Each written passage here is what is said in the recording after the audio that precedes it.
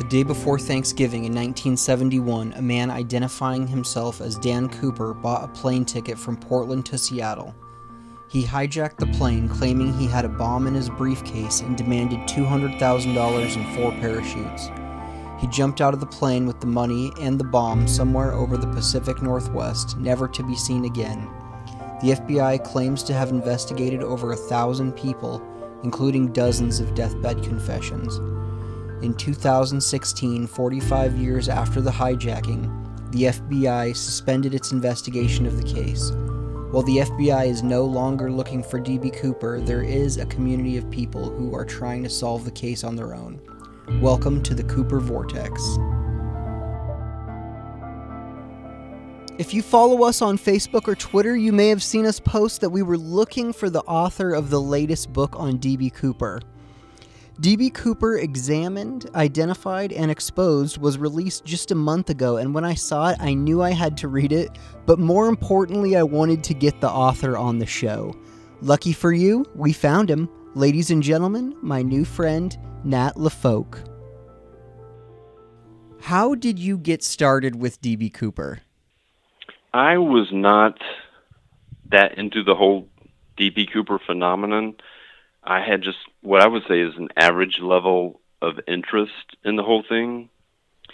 And the first time I would say I was exposed to it, I was a kid in middle school, and I bought this book called Great Unsolved American Mysteries. And it was a children's book that included, I think, maybe 10 mysteries. One of them was the D.B. Cooper heist. And in that book was a photo of the FBI composite sketch that was what we would call one of the Bing Crosby sketches. And that image really struck me for some reason and kind of haunted me. But I was not somebody who was doing any research into the D.B. Cooper case. I had never gone to any of the forums. And it wasn't until I watched the History Channel special, I think, that I got a little more interested in it, which was 2016, July, I think. All right. And then, so you watched that special in July of 2016? Mm-hmm. And what were your thoughts on that? Did you think then that Rackstraw was Cooper? No, I was convinced that he was not Cooper for multiple reasons. One big one was, even by then, I knew enough about the case. I guess I'd probably gone to the Wikipedia page to know that Robert Rackstraw was just way too young to have been D.B. Cooper. And it seemed unlikely to me that the FBI would have investigated him and then cleared him, so I knew that. And then the special ends with Tina Mucklow pretty definitively saying, no, it's not him. I mean, she didn't even hesitate. And all of that was enough to convince me. I also thought a lot of some of the clues that Tom Colbert had come up with did not add up, as in the Ingram family being in cahoots with D.B. Cooper and pretending to find the money. I did not believe that for a second. So I thought the whole story was pretty shaky. I did read the book to see if maybe I could have a better understanding of the last American Outlaw, and just found it unconvincing. So then did you decide to start your own investigation at that point? No, what happened was, and I guess at this point we're just going to go ahead and out my suspect. I'm a history enthusiast, and I happen to be reading a new biography on Richard Nixon by Evan Thomas about 2 months after the History Special ran. And I realized as I'm going through that, I knew a whole lot about the whole Watergate saga because I had lived through that and I'd always had an interest in that. And I realized that I had a good handle on all the key players in the Watergate saga. I knew who they were. I knew what they looked like. G. Gordon Liddy, John Mitchell, John Dean, Charles Colson, John Ehrlichman. All these people had played some part in this.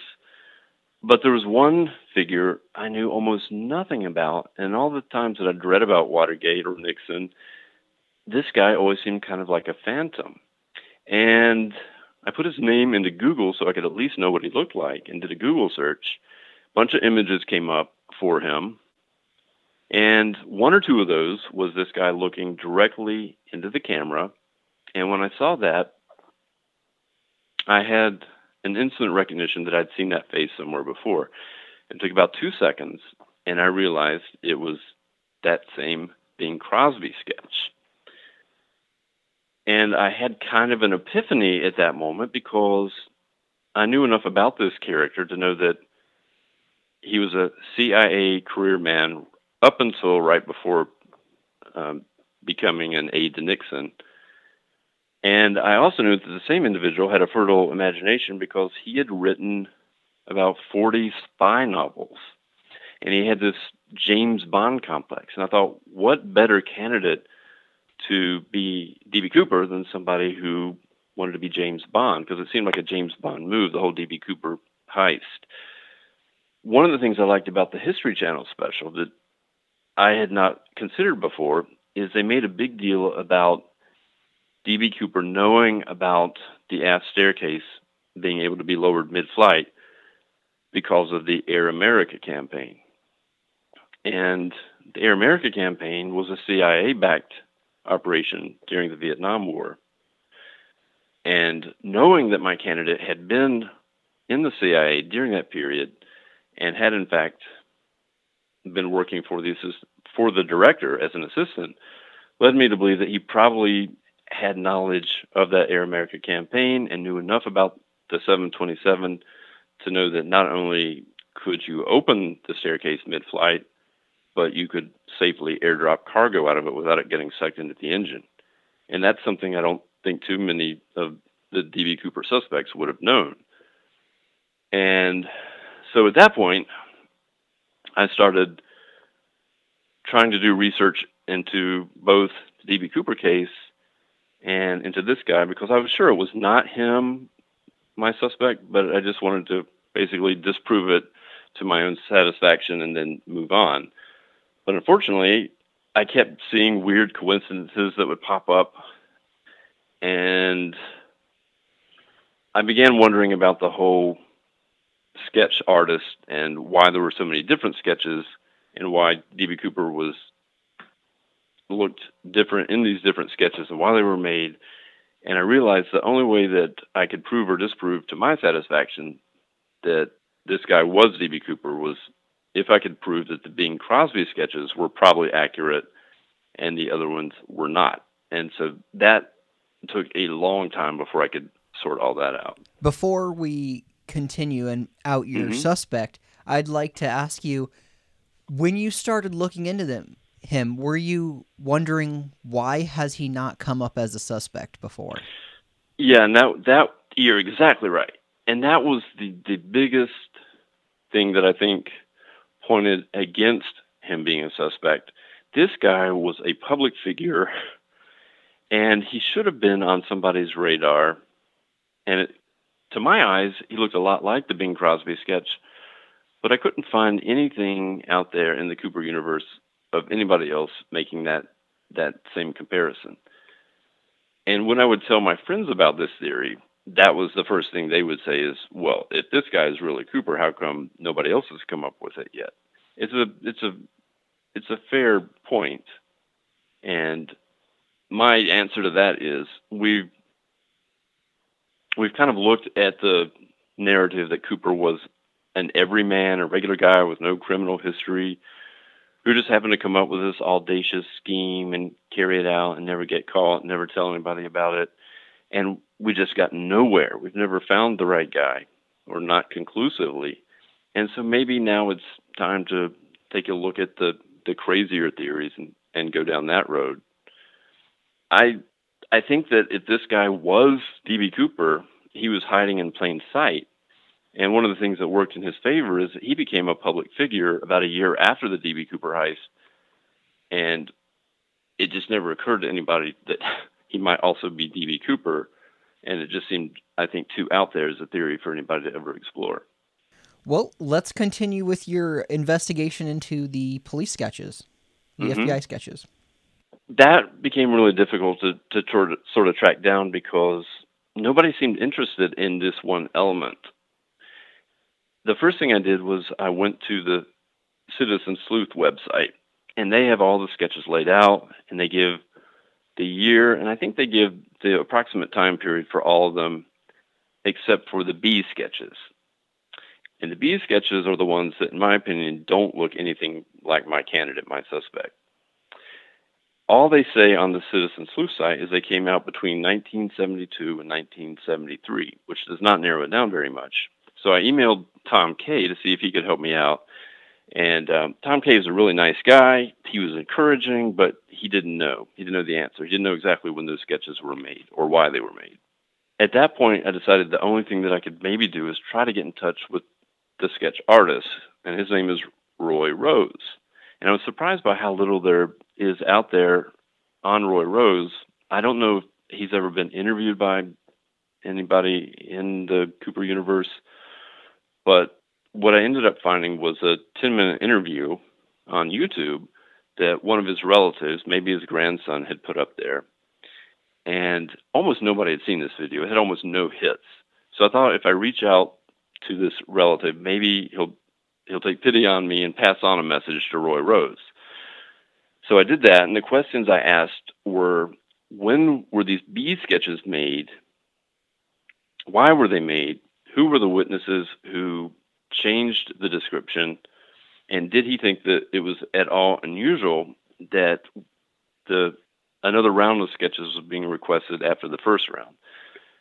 And I need to backtrack a little bit and give maybe just a little history on the original sketches. The Bing Crosby sketches were made right after the heist. What happened was, the day after the D.B. Cooper heist, the three stewardesses met at the headquarters of Northwest Orient with Roy Rose.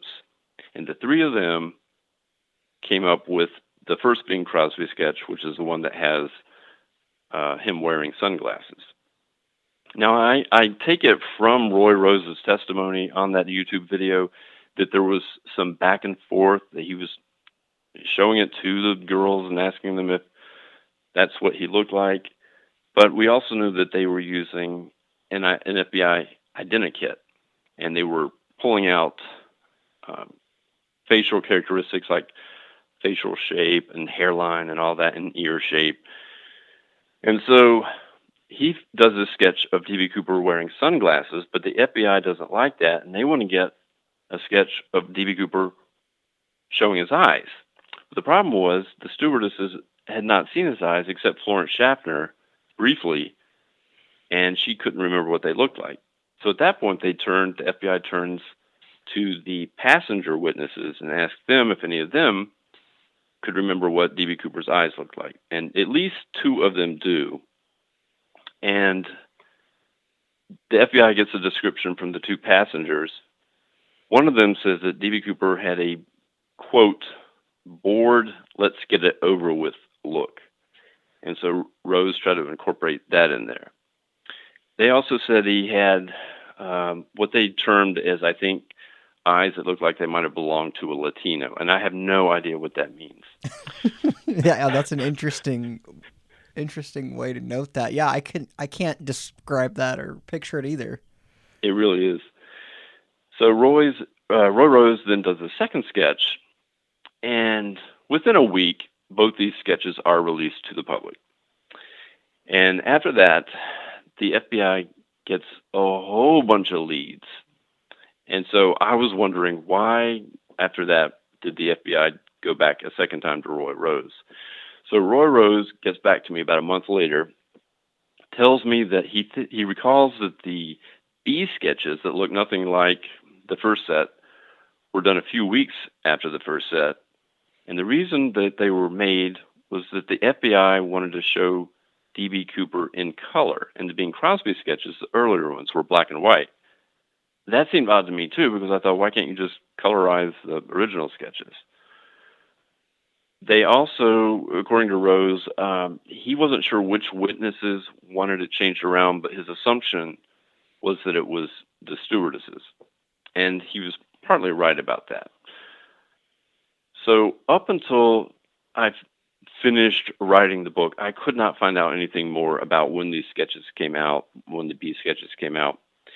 And finally, in April of this year, I learned that the FBI had released all of their reports from the beginning of the Cooper case up until about 1980, and that was not the case when I first started researching this.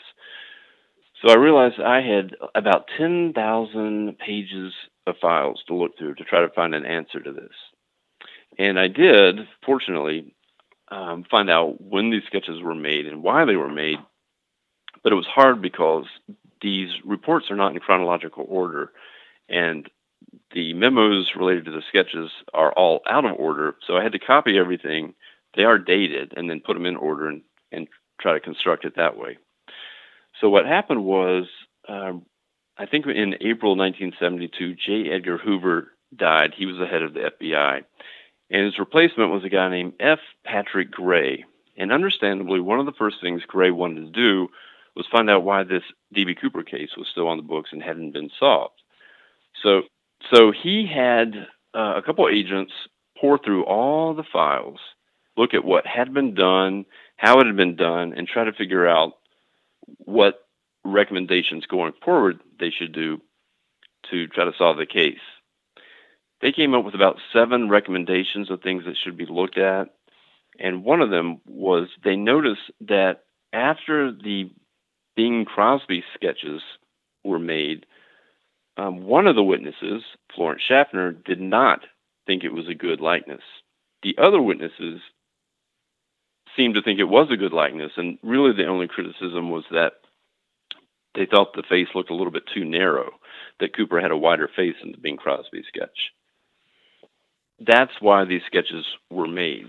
But they didn't go down that road again until August of 1972. So now we're 9 months after the D.B. Cooper heist. And they go back and re-interview some of the witnesses and look at what they had said about originally when they used the identikit. And mainly when they do this new round of sketches, they're looking at what Florence Schaffner had said and trying to work in her description and change around what they originally had. So they then show the new sketches, the first B sketches, to the 3 stewardesses. Florence Schaffner says, yeah, that's closer. Alice Hancock seems to like it. And Tina Mucklow says, no, that doesn't look like him at all. You're going in the wrong direction. So they make a couple more changes.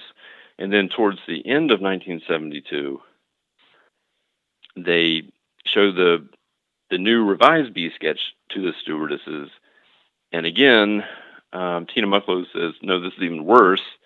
Alice Hancock likes it. They show it to the passenger witnesses, and I guess the ones who would look at his eyes said, that doesn't look like him. Now he's got kind of a sinister look, because they had really changed the eyes around. But even so, they finally show it to Florence Schaffner, the B sketch, and she approves it. And so in early 1973, they begin releasing the new B sketch. And that's how all that came about. I appreciate all the history on the sketches. It was nice to read that in your book. What do you think that did to the case to, in the first year and a half, to release 2 sketches that looked completely different? Yeah, exactly. I think it caused a lot of confusion. And if you believe in conspiracies and think that somebody at the FBI did not want Cooper caught and thought he looked a little bit too much like my suspect, then you do have to wonder if they were trying to muddy the waters by releasing that second sketch. While this was taking place in August, that was around the same year that my suspect was basically coming out as a public figure, was being photographed, and it just happened to coincide with him bursting onto the scene. And you can kind of wonder if the FBI did not want this guy to be discovered, they wouldn't have been too happy that there was an FBI sketch that looked an awful lot like him. Definitely. Nat, who is your suspect?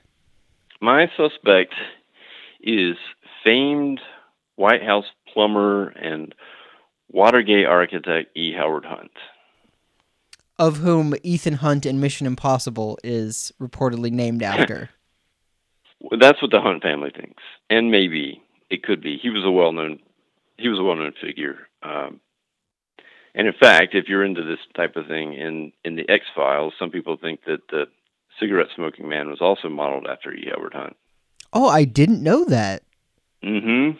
There's an episode of the X-Files where it centers around this figure, the cigarette smoking man, and he's a writer trying to get one of his novels published, I think, or maybe a short story published, and that was clearly inspired by E. Howard Hunt.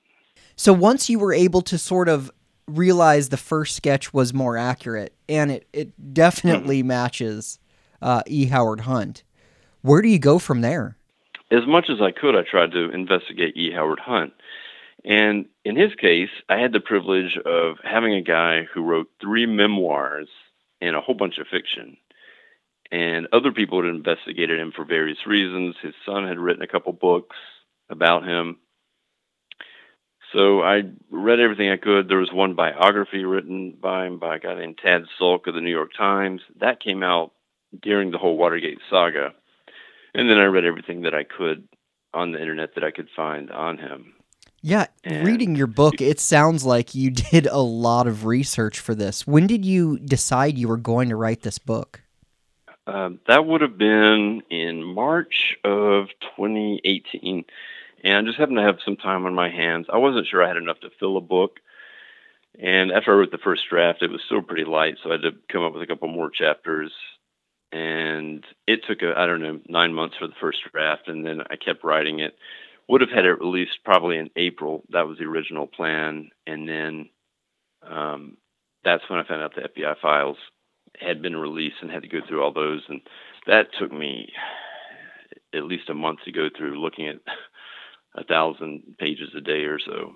Yeah, going through the FBI files is super tedious and super boring, and most of what you're reading is completely irrelevant. You're right.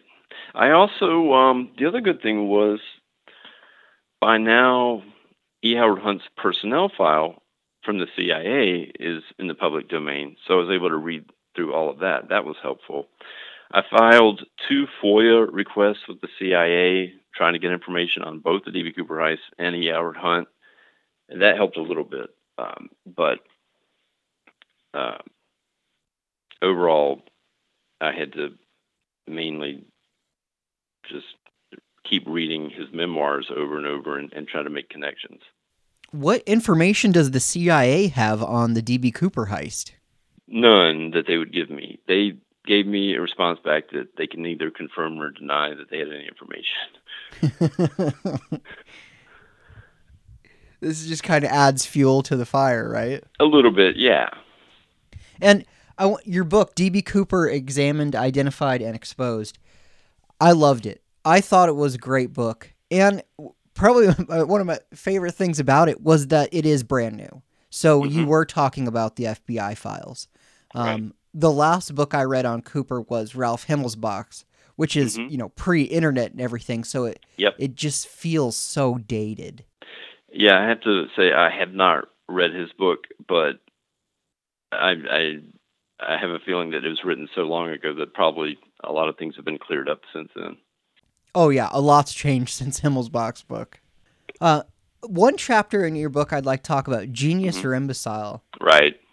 I like that, and that's something that seems to get discussed over and over, both about Cooper and, like you discuss in your book, E. Howard Hunt.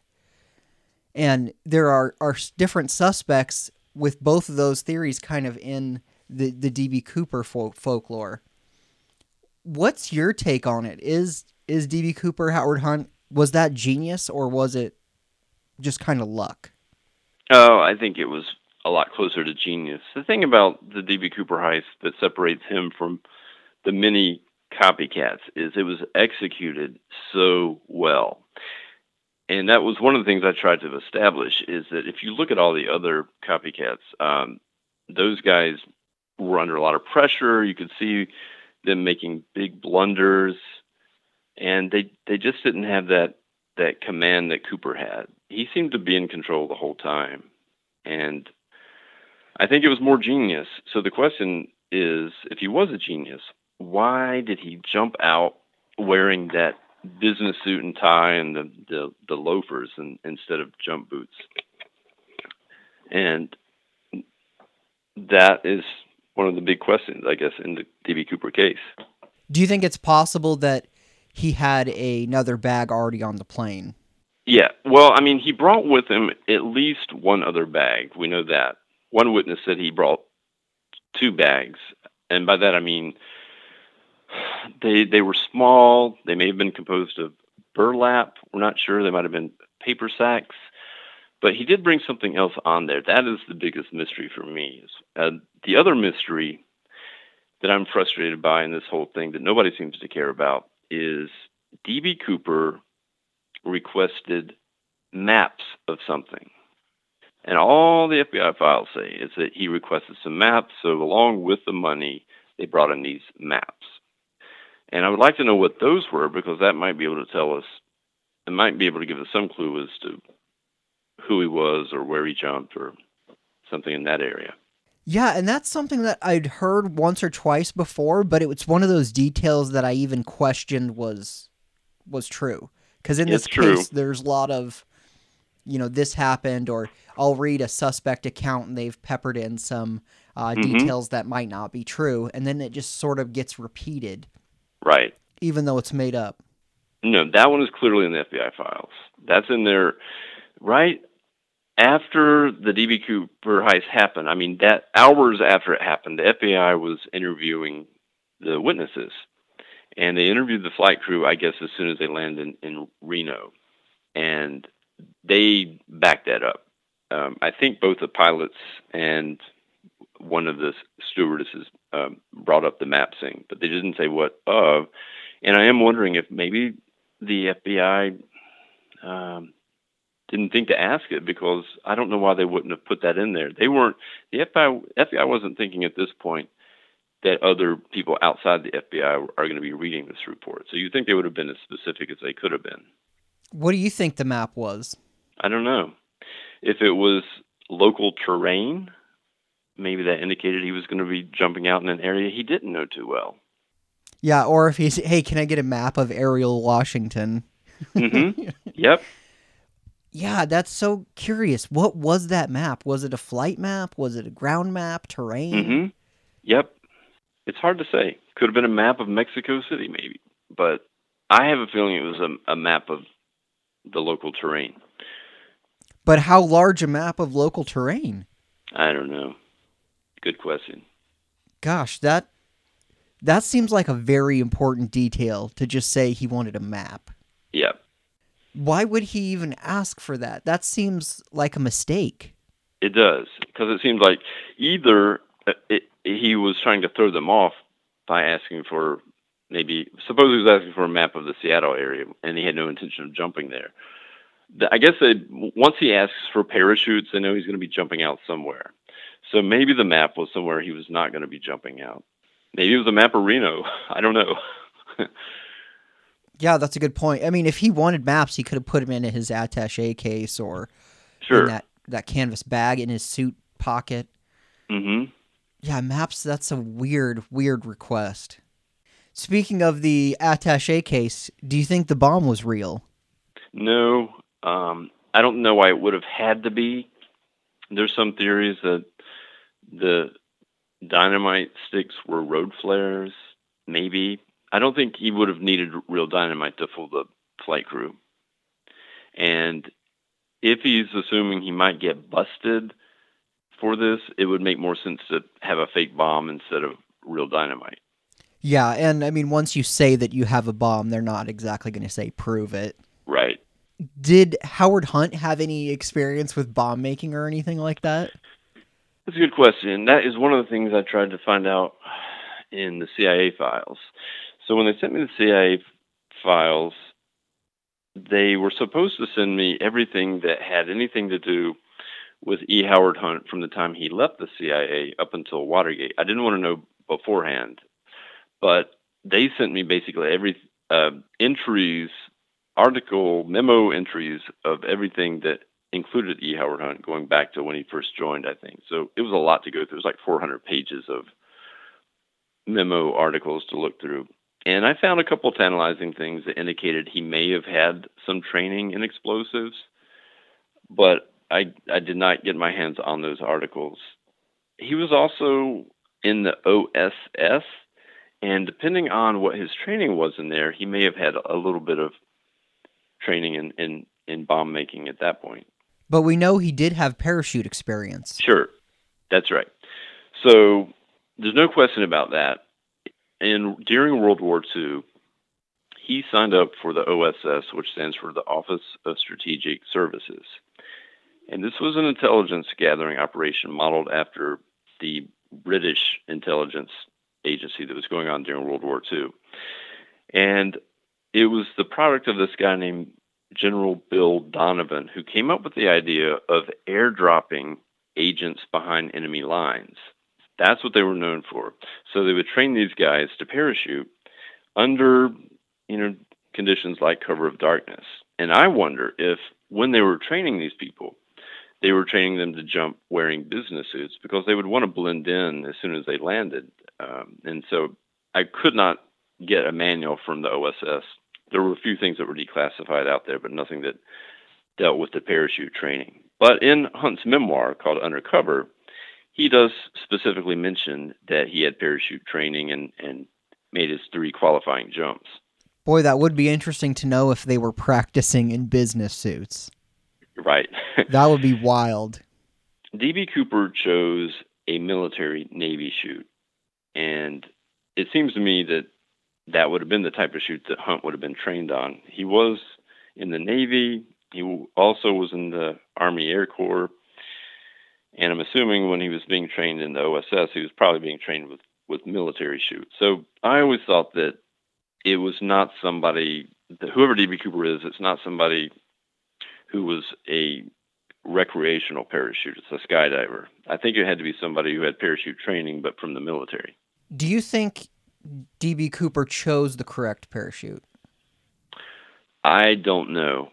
I guess if he survived, he apparently did, but based on what I read, he chose the wrong parachute because taking the Navy parachute would have given him a much less comfortable jerk when he pulled the ripcord. He would have had it. Apparently, was a lot harder on the body, that Navy parachute, the harness. Also, the ripcord is a little bit harder to find.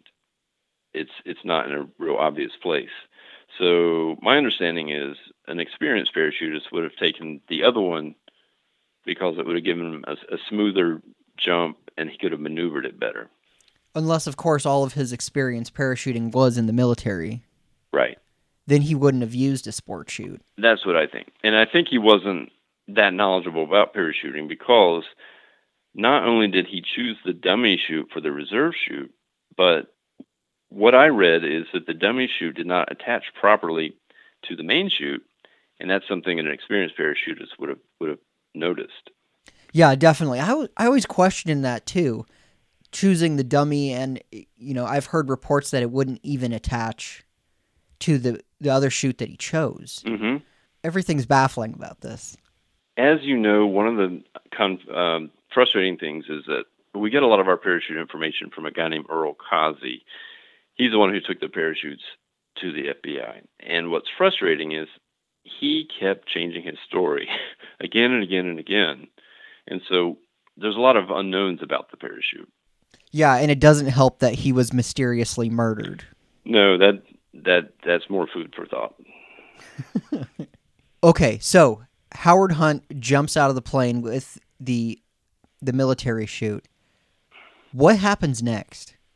Well, that's the thing that I never really tried to answer, other than the fact that I believe that it was important that he chose a holiday weekend or the beginning of a holiday weekend to jump out, giving him enough time to get back.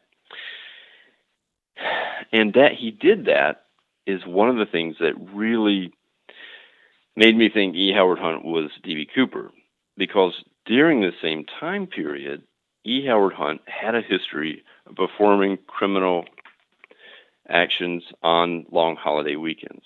So on the Labor Day weekend, right before the D.B. Cooper heist, that was the weekend that he and 2 Cubans flew to Los Angeles and broke into the psychiatrist's office of Daniel Ellsberg looking for some dirt. And then the Memorial Day weekend after the D.B. Cooper heist, which would have been the following late May, I guess, 1972, that was the weekend that the Watergate burglars first tried to break into Watergate and bug the telephones of the Democratic National Committee. So he liked these long holiday weekends. The other thing is, I did not put this in the book, but in his memoir, Undercover, E. Howard Hunt tells a story about a time that he was working as a station chief in Mexico City. And he got the order to break into the embassy of one of the communist countries that was in Mexico City. So to do that, he flew in some safecrackers from the United States on a weekend, on a Friday. They broke into the safe of the embassy and then flew out on a Sunday. And Hunt says in there that was standard CIA procedure to do that on a weekend.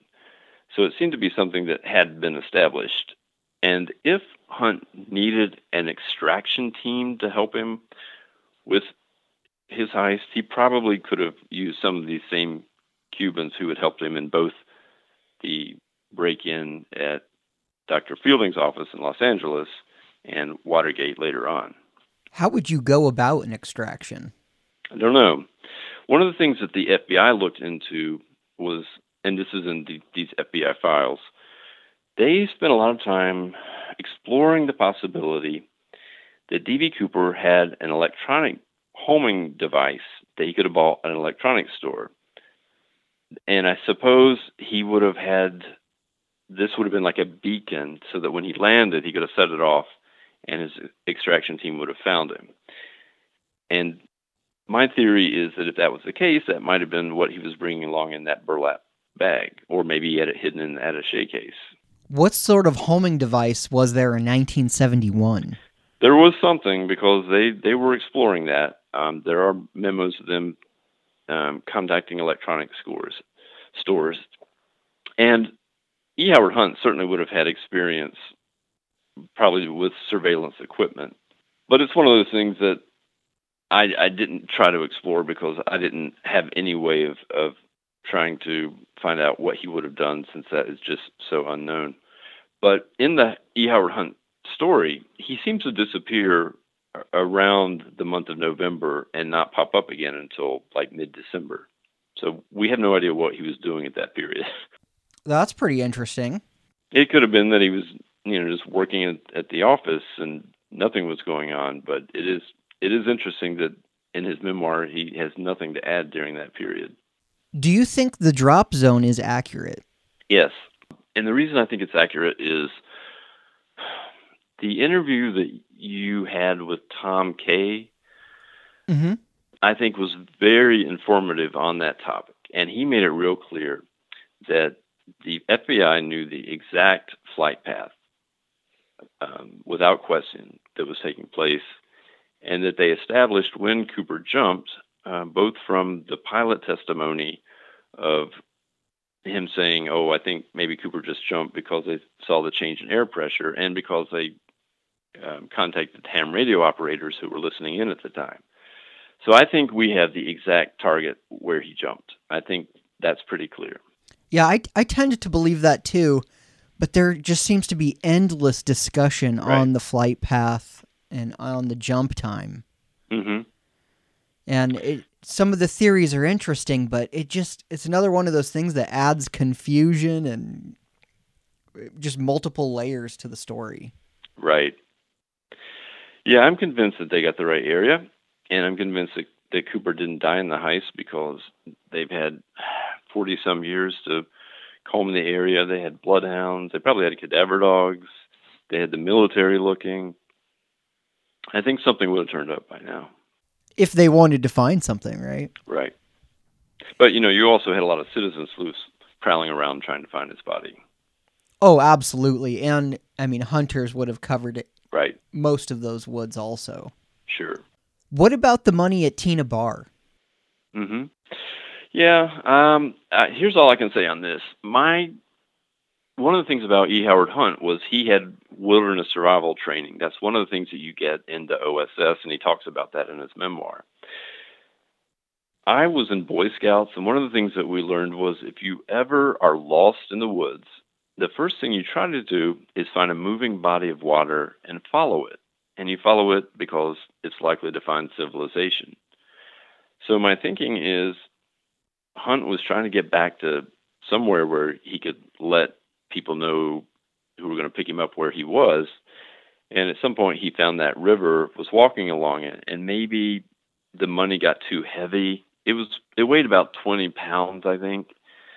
He may have been injured. We don't know. And I think he just buried it there and came back for it later and maybe missed a few bundles. But I feel like Tom Cade pretty well established that it did not float down the river and get there that way. So, when you read Ralph Beck's book, Mm-hmm. do you remember the theory that he gave for how the money got there? I don't believe he gave a theory in his book. Okay, well, I'll tell you what his theory was, which seemed the most outlandish. He came up with a theory that an animal found those bundles where Cooper landed and carried them for 20 miles and then buried them at Tina Bar. That was the FBI theory for a while. Okay, that's a wild theory. It is wild. Carried it for 20 miles. Okay, yeah. I don't believe I read that in his book, or maybe I'm just not paying attention. Well, when I read that, it was not in his book. This would have been shortly after the money was found, and he proposed that theory. So maybe he backtracked. I've not heard him. I did not hear him bring that up again later, like on his interviews with Unsolved Mysteries. Yeah, no one has a good explanation for how the money got there. You're right. But what it does seem clear is if it did not float there, then D.B. Cooper must have gotten away with the money. Do you think he spent the money? Was he able to spend it? Well, yes. One of the things about E. Howard Hunt is he had experience laundering money. And during early 1972, one of his main jobs was laundering campaign donations for the Nixon campaign. And he was traveling to different areas like Miami and I think Mexico doing that. So he knew how to do it. One of the things that you and I have not talked about yet is when he first joined the CIA, about a year after he joined, he became the first station chief in Mexico City. That means he was over the CIA office. And Mexico City at the time, among other things, was known as a big capital for laundering money. I'm sure Hunt knew how to launder money. And one of the problems for the FBI was that these bills were all $20 bills. That was a common bill. And it would have been a nightmare for people to try to examine every $20 bill that came their way and look over the 10,000 serial numbers to try to match it. So I think that he could have laundered it. All he had to do basically was wait a while and then start spending it. Most of the people looking for the $20 bills were in Washington and Oregon because that's where the newspapers published the serial numbers. I think the FBI also published booklets, but you had to send off for them and pay $1, I think, to get the booklets with the serial numbers in them. I don't know how many people did that. But I think he could have waited a year, and by that point, people would have gotten tired of looking for the numbers and just would have stopped. Oh, yeah. Could you imagine being a bank teller and you're going to... Yeah. Every $20 bill you get in, you're going to compare it against a list of 10,000 non-sequential serial numbers? Yeah, that would have been a nightmare. I wouldn't do that a second time. I would do it once. Okay, that took too much time. I'm not going to do it anymore. Right. It'd be impossible. Yeah, it would be tough. It would be frustrating. Do you think Howard Hunt or E. Howard Hunt did this as an op, or do you think he did it as something freelance? Oh, good question. I am completely convinced that this was freelance. This was him. One of the things about Hunt is he was a complete maverick, and he was clearly bitter with the CIA at this point. So I probably need to talk a little bit about that. E. Howard Hunt was doing very well in the CIA at first. He had a good record of successes, and at one point he got tapped to help plan the Bay of Pigs invasion. And his role for that was he was supposed to help organize the government that would take place after they got rid of Castro. So the CIA handpicked this guy named Manuel Ortega to be the new president, and they put him, Manuel Ortega, and the other people that would be taking over for the new government in Mexico City. So once again, we have a tie back to Mexico City. But the Bay of Pigs invasion was a big fiasco, and all the people involved with that were hung out to dry by JFK. So at that point, E. Howard Hunt is relegated to desk jobs. And eventually, my understanding is he was told that maybe it would be a good time for him to retire. So after he's been in for 20 years, he goes ahead and takes his retirement. But he always felt bitter over the way he was treated in the CIA. And one of the things that I uncovered in doing this investigation is he had a problem with his annuity when he retired. A year after he retired, he wanted to change the arrangement he had for his annuity. And when you retire from the federal government, I guess, you've got a choice of two annuity plans, a single annuity and a joint annuity. If you take the single annuity, you make more money, and he made $20,000 a year, which is pretty good for 1970. But a year after he retires, he wants to change that from a single to a joint annuity. And what that means is if he died, his wife would continue receiving an annuity until she died. And so the question is, why did he want to change that annuity? And you could see in the memos, that the letters he was writing back and forth to the CIA, this really bothered him, that they would not make that change. A week after he comes back from breaking into Dr. Fielding's office in Los Angeles, he meets with somebody at the CIA to talk again about this annuity, and tells whoever he's meeting with at the CIA that if they don't change his annuity, he's going to make trouble for them because he's now working for the White House. And again, they don't ever change this annuity plan. One of my questions is, why was he so concerned about changing his annuity? You change your annuity when you think something in your life has changed, like you have health issues and you're afraid you're going to die early. And so I do wonder if maybe at some point he got the impression that his days were numbered and he was going to die soon. And if that was the case, doing this D.B. Cooper heist makes a little more sense. In the personnel files, at one point, he did get in trouble a couple of times for doing things that the CIA considered inappropriate. And in one of these memos, the person writing it mentions that he refers to Hunt as a quote-unquote freewheeler, which is another word for like a maverick, a guy who does his own thing.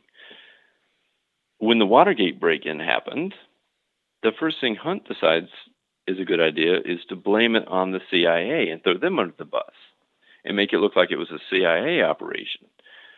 So he was not in the CIA at this point for sure, as much as he was trying to get that annuity changed. And right before the Watergate break-in happened, maybe a week or two before, he writes to the CIA again and says, look, why don't you reactivate my status, make me a CIA agent again for just a short period, and then we can change the annuity. And the ironic thing is, when the Watergate break-in happened and it turned out Hunt was guilty, the CIA ended his annuity altogether. But that's after the hijacking. Oh, yeah. That was after. So Watergate happened the summer after the hijacking. Did you, by any chance, listen to my last episode with Matt Lamadou? I have not heard that one yet. Okay, because he has kind of a similar theory that it was actually Nixon who was kind of behind it all, with Najib Halabi and Hunt being involved, but not as the hijacker. Mm-hmm. But he believes it was a government-sanctioned operation to sort of change the airline industry. And you kind of touch on that in your book also, that this is the hijacking that really ended the other ones. Well, one thing maybe I didn't make clear is in looking at motives for E. Howard Hunt, that would have been a good one for him. Nothing bothered Hunt more than communism. He was a fervent anti-communist all his life. He particularly hated Fidel Castro and saw him as like an arch villain. So you can imagine how upset Hunt would have been that there were all these Cuban hijackings to Cuba taking place during this period. I don't think it was government sanctioned, but I think Hunt said, "Look, the government is not stopping this problem, so I'm going to take matters into my own hand." And one of the benefits, possibly, of this heist will be that the airports will crack down on security. And they certainly did. It did. It still took about another year. That's why there were all those copycats in between the time of the Cooper heist and the time that they started making magnetometers a routine thing of passengers having to go through. They also, not long after the Cooper heist, came up with a device that would keep the aft stairs doorway closed during flights. The Cooper vein. That's right. Do you think that if the FBI or the CIA discovered that Hunt did pull this off, that they would have protected him? Yes. I think it would have looked really bad. And I think you have to remember that the person who was over the investigation to begin with was John Mitchell. He was the Attorney General. And in March, John Mitchell leaves that role to become the campaign head for the Nixon administration, for the Nixon campaign. That was a big concern at that point in Nixon's mind, was getting reelected. He cared more about that than anything else. J. Edgar Hoover, I mentioned, died in April, and he was replaced by L. Patrick Gray. And L. Patrick Gray worked for John Mitchell. He was his deputy. And L. Patrick Gray didn't want to just be the interim FBI director. He wanted to have that as a permanent job. So he knew in order for that to happen, he had to some degree protect Richard Nixon. And I think that one thing that you have to consider is E. Howard Hunt had something no other D.B. Cooper suspect had, and that was what he thought was a get-out-of-jail-free card. Because when he jumped, E. Howard Hunt knew that he had performed this illegal operation for the Nixon campaign of flying to Los Angeles and burglarizing a doctor's office looking for a patient's file. And nobody else knew that at that point. So Hunt knew that if he got caught, the Attorney General, who was about to be taking over for the Nixon campaign, would not have wanted it to get out that somebody in the Nixon administration had been doing something as illegal as breaking into a doctor's office looking for dirt. And I think they would have been very hesitant to let him take the rap for that. I think also if Hunt had gotten caught, he could have passed that off as a drill of some sort and claimed that he was still in the CIA, and maybe he was thinking that. Yeah, it's really interesting to speculate on what he would have done if caught, and if they'd covered up for him. Mm-hmm. If he has dirt on Nixon, I mean, Nixon is out of office not that long after the Watergate scandal, so anything Hunt had on him kind of is invalid at that point, right? Well, it became invalidated by the Watergate hearings. That's when those things came out, that he had been doing these quote-unquote dirty tricks for Richard Nixon. So at that point, he would have lost that card. And at that time, Hunt was rotting in prison, so things were not looking good for him. But all the same, God knows what other secrets he could have revealed if the FBI had prosecuted him. I think he would have sang like a canary to save his own hide at that point. And that would probably not have looked good for the CIA or the FBI. In any of Hunt's books and memoirs, I mean, he wrote like 50 books. Mm-hmm. Is there anything similar to the D.B. Cooper hijacking? Yeah, good question. Most of his books are out of print, So as best I could, I tried to get summaries of his books and could not find anything that was close. My opinion is that D.B. Cooper, whoever he was inspired by the skyjacking that came out 11 days earlier by Paul Sidney. Do you know anything about that? I know a little bit about it. Mm-hmm. They hijacked a plane in Canada and flew it to Denver. Yeah, that's right. That's right. And that was the first instance of somebody trying to make money with a skyjacking. Up until then, the skyjackings were always somebody being flown to Cuba. And Paul Sidney was the guy who came up with the idea of bringing a parachute on board and skydiving out after he got the money. That happened 11 days before the Cooper heist. So I think it would be an unreal coincidence that Cooper was planning the exact same thing before then. But is 11 days enough to plan this? Well, that's the thing. For 11 days to be enough, it would have to be somebody who did have experience in these types of things. I think that it had to be somebody who already knew what he was doing and who had a history of performing covert operations. Yeah, he definitely had the skills to plan this operation. Mm-hmm. He had the skills to pull it off. And then, arguably, he had the skills to keep it under wraps. Right.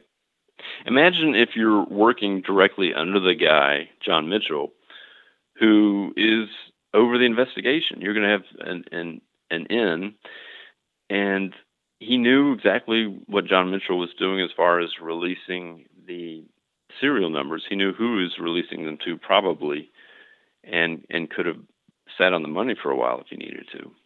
What do you think about the tie, Nat? Do you think the tie was Cooper's? What do you think about the evidence on the tie? Yeah, that's another good question.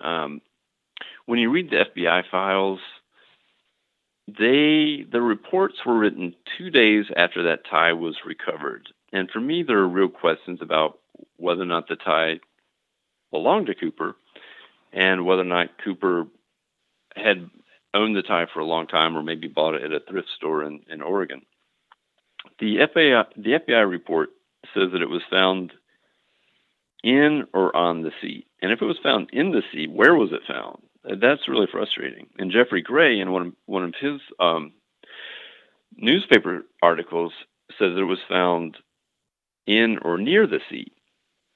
And Tina Mucklow, when she was the first person to search the plane when they landed before the FBI got on there, makes no mention of seeing that tie and later could not identify it.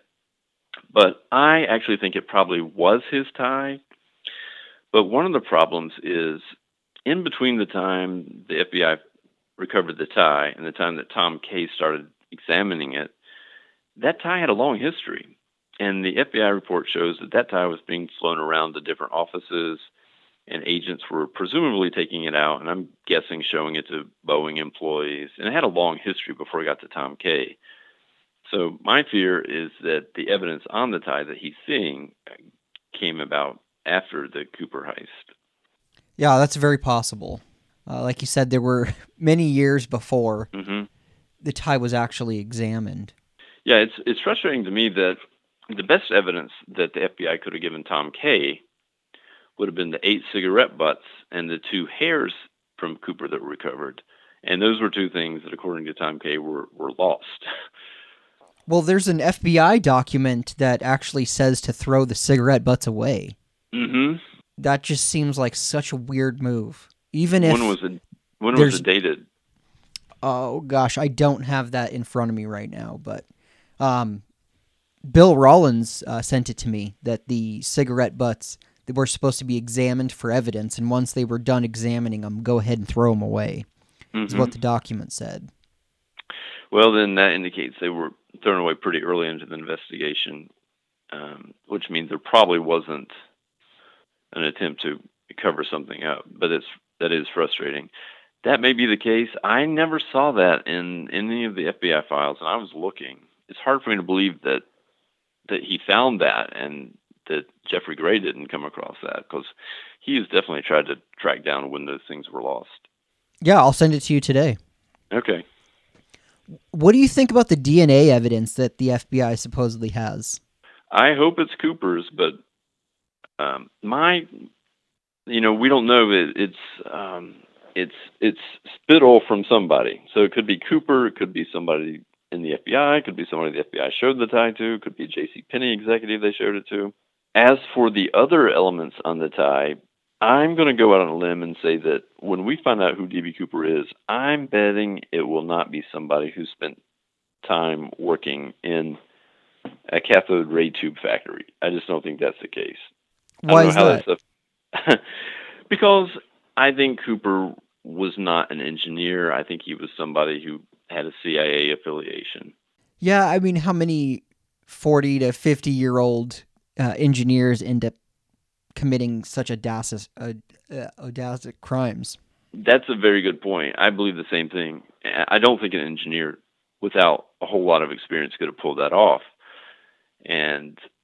But when you read the FBI files, they did look at Boeing engineers. That was one of the avenues they went down, and they came up empty.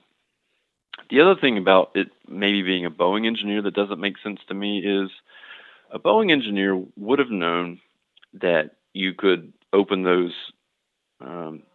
staircase mid-flight. They would have had that much knowledge. I don't think they would have had knowledge that you can safely airdrop cargo from there or know how fast the plane had to go to airdrop the cargo. And the other thing is, you would think a Boeing engineer would know how to lower the staircase without having to ask Tina Mucklow, and would know that it was a 727 and not have to ask the ticket agent if he was about to board a 727. Yeah, that's a great point. Asking the ticket agent if it's a 727 is a very interesting detail. Mm-hmm. Because some of the suspects in the Cooper heist, it's just kind of luck that they discover, oh yeah, and you can jump out the back stairs. Right. Well, why would he ask if it was a 727? Right. I think that's maybe the most relevant clue in determining that Cooper had some inside knowledge. But as others have pointed out, he was really confident. He knew the stairs could go down. He knew the plane could take off with the stairs already down. And he didn't have a whole lot of hesitation. He seemed to know that much anyway. Yeah, and knowing that the plane could take off with the stairs down is so interesting because why would you do that? And only someone who has done something like that would say that. Right. Yeah, or knew about the maybe the Air America campaign where they'd done that. Getting back to the stairs being down on takeoff, do you think he intended to jump out of the plane immediately?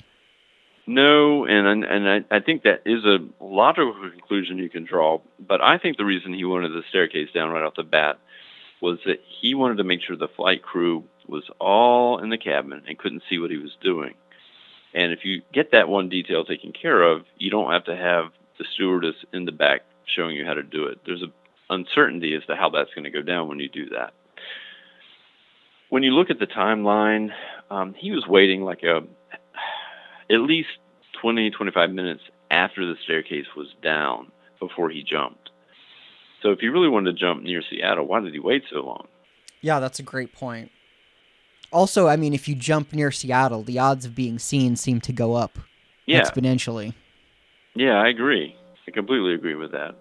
You touched on something interesting in your book that doesn't really get talked about, and that is the potential that the main witnesses to Cooper, being the stewardesses, were possibly threatened into staying silent. Right. And I have to say I completely drew that from Jeffrey Gray's book.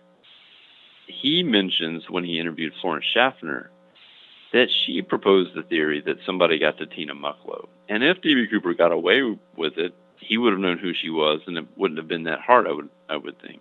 But Florence Schaffner tells this story to Jeffrey Gray that is driving me crazy. I would like to know when it took place. She claims, Florence Schaffner, that at some point a stalker began stalking her and would keep appearing, and at one point boarded one of her flights. And so she finally confronted this guy and said, "Who are you? Leave me alone." And the stalker said, "I was in prison with D.B. Cooper, and he wants to talk to you." And D.B. Cooper was at Bay of Pigs and is in the CIA. And there was a period where E. Howard Hunt was in prison, and it seems to me, knowing him as I do now, that would have been exactly the type of thing he might have tried to get somebody to intimidate the witnesses. But Jeffrey Gray does not give us a date when that happened. So was it right after the hijacking? Was it years after? That's one of those details I would like to find out. Yeah, and something that adds some credibility, especially to your suspect, is those stewardesses would have seen him on TV in that hearing and known, oh my God, that's a dangerous guy. That's a powerful man. That's exactly right. Yeah.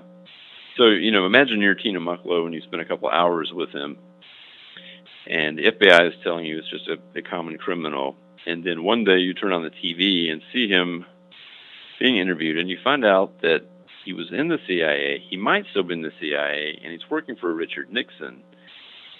You're going to see him as a really dangerous person, and you're probably going to come up with the conclusion, okay, this was a CIA operation, so at this point, I don't want to identify him. Yeah, and they both kind of went into hiding and kind of refused to talk about this after it happened. Yeah, and also my understanding is Bill Mitchell, who was kind of the third really good witness, also tried to keep a low profile and became a bit of a recluse. It's so impressive that he was able to pull this off, and there's really only 4 witnesses. Mm-hmm.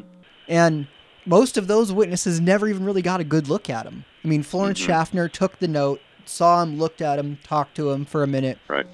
But then Tina Mucklow took over. Right. Do you think there's a possibility that Tina was involved?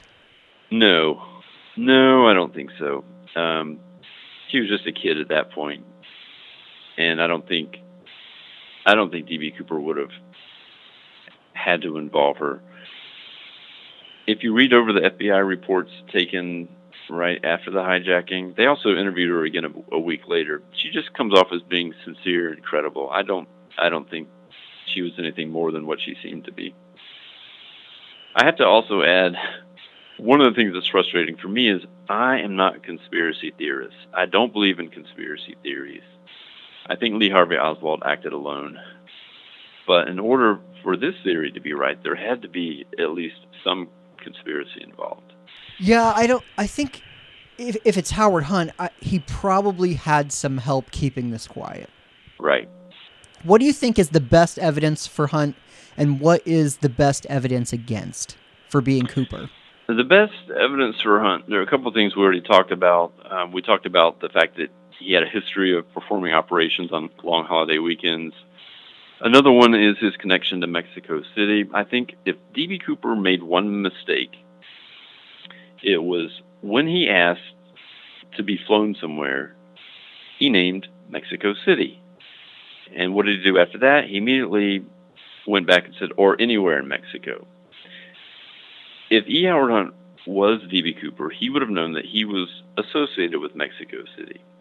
He spent a lot of time there, and that would be something that maybe could connect somebody to him, the D.B. Cooper heist. So I think that's one of the things that's a really interesting clue.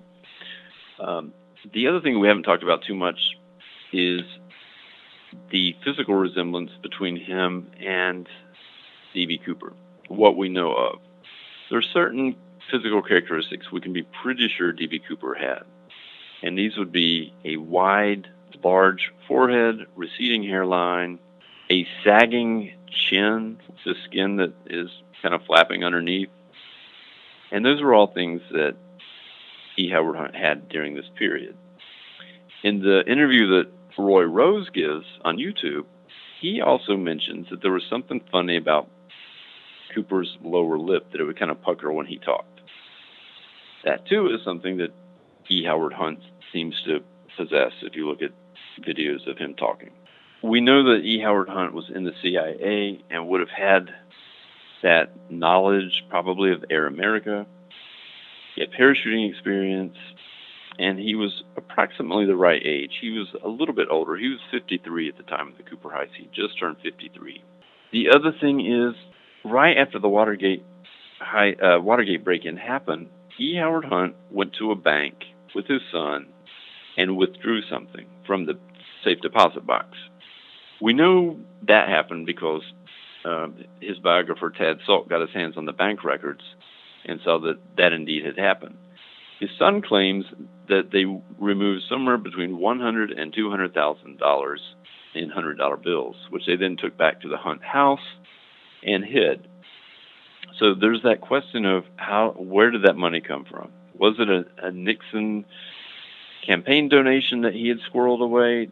Maybe. That is plausible. Or was it something that he had gotten from the Cooper heist? But it was the first thing he did. The next thing he did was fly cross country to Los Angeles. And when this happened, Hunt made international headlines because he completely dropped out of sight. And people knew that there was this guy involved with Watergate that had disappeared. He completely vanished. It's interesting that he was going to this attorney friend of his in Beverly Hills because that was also one of the people that he approached about raising money for a scheme that he had come up with two of his Cuban American friends. And that's a whole other story. But apparently, about a year after he retires from the CIA and months before the D.B. Cooper heist, he was trying to raise seed money for some business venture with these two other guys. And one of the guys he approached about this was this guy named Tony Jackson in Beverly Hills, who was also an attorney. All those things combined seem to make him a pretty good candidate, and some of them are just unique. As for what works against him, Howard Hunt had blue eyes, not brown eyes, and he did not have an olive complexion, which a couple of the witnesses reported. And apart from that, it's a little hard to believe that somebody who's working for the Nixon administration would have done something that crazy, but you do have to keep in mind, he was not a public figure at that point. He didn't become a public figure until a year later. Yeah, that's true. I mean, the resemblance he has to the first sketch, the Bing Crosby sketch, is remarkable. Yeah. If you don't know what Howard Hunt looks like, Google it right now. And like you were saying, there is, because I've done it recently. On the first page, you're going to see 2 or 3 pictures where he's looking dead on into the camera. Right. And it's very similar to that Bing Crosby sketch. Yeah, I'm glad you think that. One thing that's weird is if you see photos of him from the Watergate hearings, for some reason he's wearing sunglasses in there. He seemed to really like wearing sunglasses, and I would like to know why he would have put those on. That's one question, is if he really was D.B. Cooper, why would he have done anything to make himself look like D.B. Cooper at those hearings? And my only response to that is maybe he was trying to send a signal to Tina Mucklow and Florence Schaffner.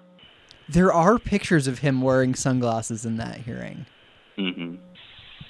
Which I don't even know why they would allow that. Maybe they were prescription or something, he argued. Maybe. What has the reaction been to your theory and to this book?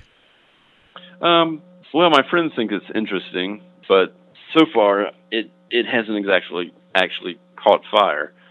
And I'm just hoping that this book will enter the Cooper vortex, and people who are better at investigating these things than I am can track down some of the questions that we have and see if there's anything there.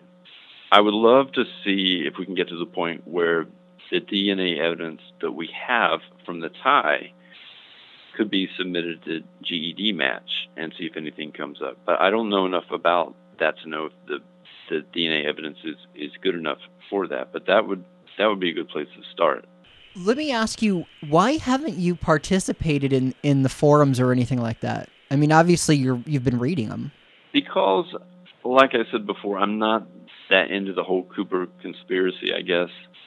And also, because this theory had never been out there before, I was afraid if I gave voice to it that somebody else would get the credit for it. So I wanted to get this book out there before I started wading into the forums and getting a reaction. I wanted to do as much research as I could and make as good a case as I could before putting it out there, because I knew putting it out there right away would just have people not take it seriously. I had to really make a good case for it before doing that. I definitely understand that and can appreciate that perspective. When I saw this book, I Googled another author's, or not Googled, I went to Amazon to another author's books page to Hmm. type it in for my show. And then towards the bottom, it said other books you might like. And I Hmm. saw your book. And I was like, what the hell? I haven't heard of this book yet. So I bought it immediately. I don't think it had been out very long at all when I picked it up, maybe a few days or something Hmm. on the website. But I was so excited to read it. And the fact that it was a theory that I hadn't heard before Right. was very exciting. And when I got the book, I kind of half expected it to be not well researched and to be kind of ridiculous. Right. And when I when I got the book at home, picked it up and started going through it, it's incredibly well researched, and I really loved reading it. And it wasn't a theory. I think when a lot of people in the DB Cooper community hear E. Howard Hunt, Hmm. just instantly eyes roll. Okay, Right. whatever. Right. But looking into it, it actually makes a lot of sense. Yeah, I think it answers some questions. The big question for me is, how is it that the FBI, with all its resources, had 45 years to investigate this high profile mystery that had approximately 10 witnesses, maybe more, and a, a good, probably, sketch of him and knew a lot about the case? How could they not solve it after all that time? And all the other Cooper copycats they solved right away. Not too many people got away with it. I think Frederick Hahnemann lasted for about 1 month, and he had the record for the longest Cooper copycat to get away with it. But even then, they knew who he was. Yeah, he ended up going to Guatemala. I can't remember where he. I think he landed in Colombia. Colombia. Okay. What would you like the audience to know about your book? Other than the fact that they should definitely buy it. I would just like to say that I tried not to put anything in there that I couldn't corroborate. I tried to have multiple, either find it myself in the FBI files or have um, testimony from multiple witnesses. And one of the challenges I had with E. Howard Hunt is he's a terrible liar, and he did lie about dates sometimes. Um, so it was hard to fact check him, but I did the best I could, and when I couldn't be absolutely certain of something, I tried to make that clear. It's a great book. Definitely, if you're interested in DB Cooper at all, I would highly recommend you pick it up. If not, Thank just you. for the fact that it's the latest book out there. Yep. A lot of the books on the subject are written pre-internet, so. Yeah, and one thing I would add in that is I have a feeling, I guess my book is the first one that's come out after the FBI released all these files. And so I'm one of the first people to comb through those and then report back on what I found. Yeah, it was definitely nice to have that in the book. Do you think this case will be solved? You know, before I started listening to your podcast, I thought it would, because I thought we would have enough DNA evidence that would come out. And then hearing that we lost those two hairs makes me a little more pessimistic. I think D.B. Cooper has probably died by this point. I think and what that means is he didn't leave a deathbed confession. None of his relatives have come out and said, yeah, it was him. So I would say, unless we recover those 8 cigarette butts, there's not a great chance we'll ever know, because maybe somebody doesn't want us to know. Yeah, in the case of Howard Hunt, that's definitely true. Mm-hmm. Did you reach out to any of his kids? No, I thought about that. His one son, St. John Hunt, is the one who has put out a couple books, and he's a bit of a public figure himself. He would be easy to approach, but again, I was afraid if I did that, the story would get out before I could release the book and make the good case for it. I have a feeling that this will get back to the Hunt family at some point, and maybe at that point we'll hear from them. Well, if someone does want to reach out to you about this, where can they find you? I'm okay with you putting the Gmail address on your website for now. Okay, and that's natloufoque@gmail.com. Mm-hmm. And then, while I've got you, I have to ask you one more question. On the last page of your book, about the author, Right. it says you don't believe in Bigfoot. That's right. Why is that, and why did you choose to put that in there? Well, because I was trying to make it clear that I'm not a nut job, and that I don't believe in conspiracies, and I know how incredibly crazy this theory is. I have to tell you, when you and I talked about a week ago, I was deeply, deeply disappointed when he told me this was not the craziest D.B. Cooper theory he'd run across, because I figured I'd at least win that award. No, definitely not. There are theories that I've investigated where the whole time I'm like, this isn't even plausible. Yep. I heard, I won't mention which, but the podcast you directed me to, I think, was a good example of that. Yes. So I give you a lot of credit for staying in there and investigating every story, no matter how bizarre they sound. One of them has got to be right sooner or later. One of them's got to be right. All right, Nat. Well, anything else? Is there something we didn't cover? I think that about sums it up. Well, I appreciate you coming on the show. And again, I think your book is great. And I'd highly recommend my audience pick it up. I really appreciate that, Darren. All right. It was good to talk to you, and I appreciate you coming on. You're quite welcome. All right. Thanks. Go get his book, D.B. Cooper, Examined, Identified, and Exposed. It's on Amazon now, and a paperback is under $10. I really enjoyed it, and I know you will too. Are you upset we haven't covered your top suspect yet? Let us know. You can find us on Facebook. We are The Cooper Vortex. On Twitter, @DB Cooper Podcast. Or email us, dbcooperpodcast@gmail.com. If you enjoyed the show, please leave us a review. Thank you to Nat Loufoque for coming on to tell us about his book, Howard Hunt and D.B. Cooper. Thank you to Russell Colbert for making the show a reality. Without him, this would just be something I wish I did. I'm Darren Schaefer, and thank you for listening to the Cooper Vortex.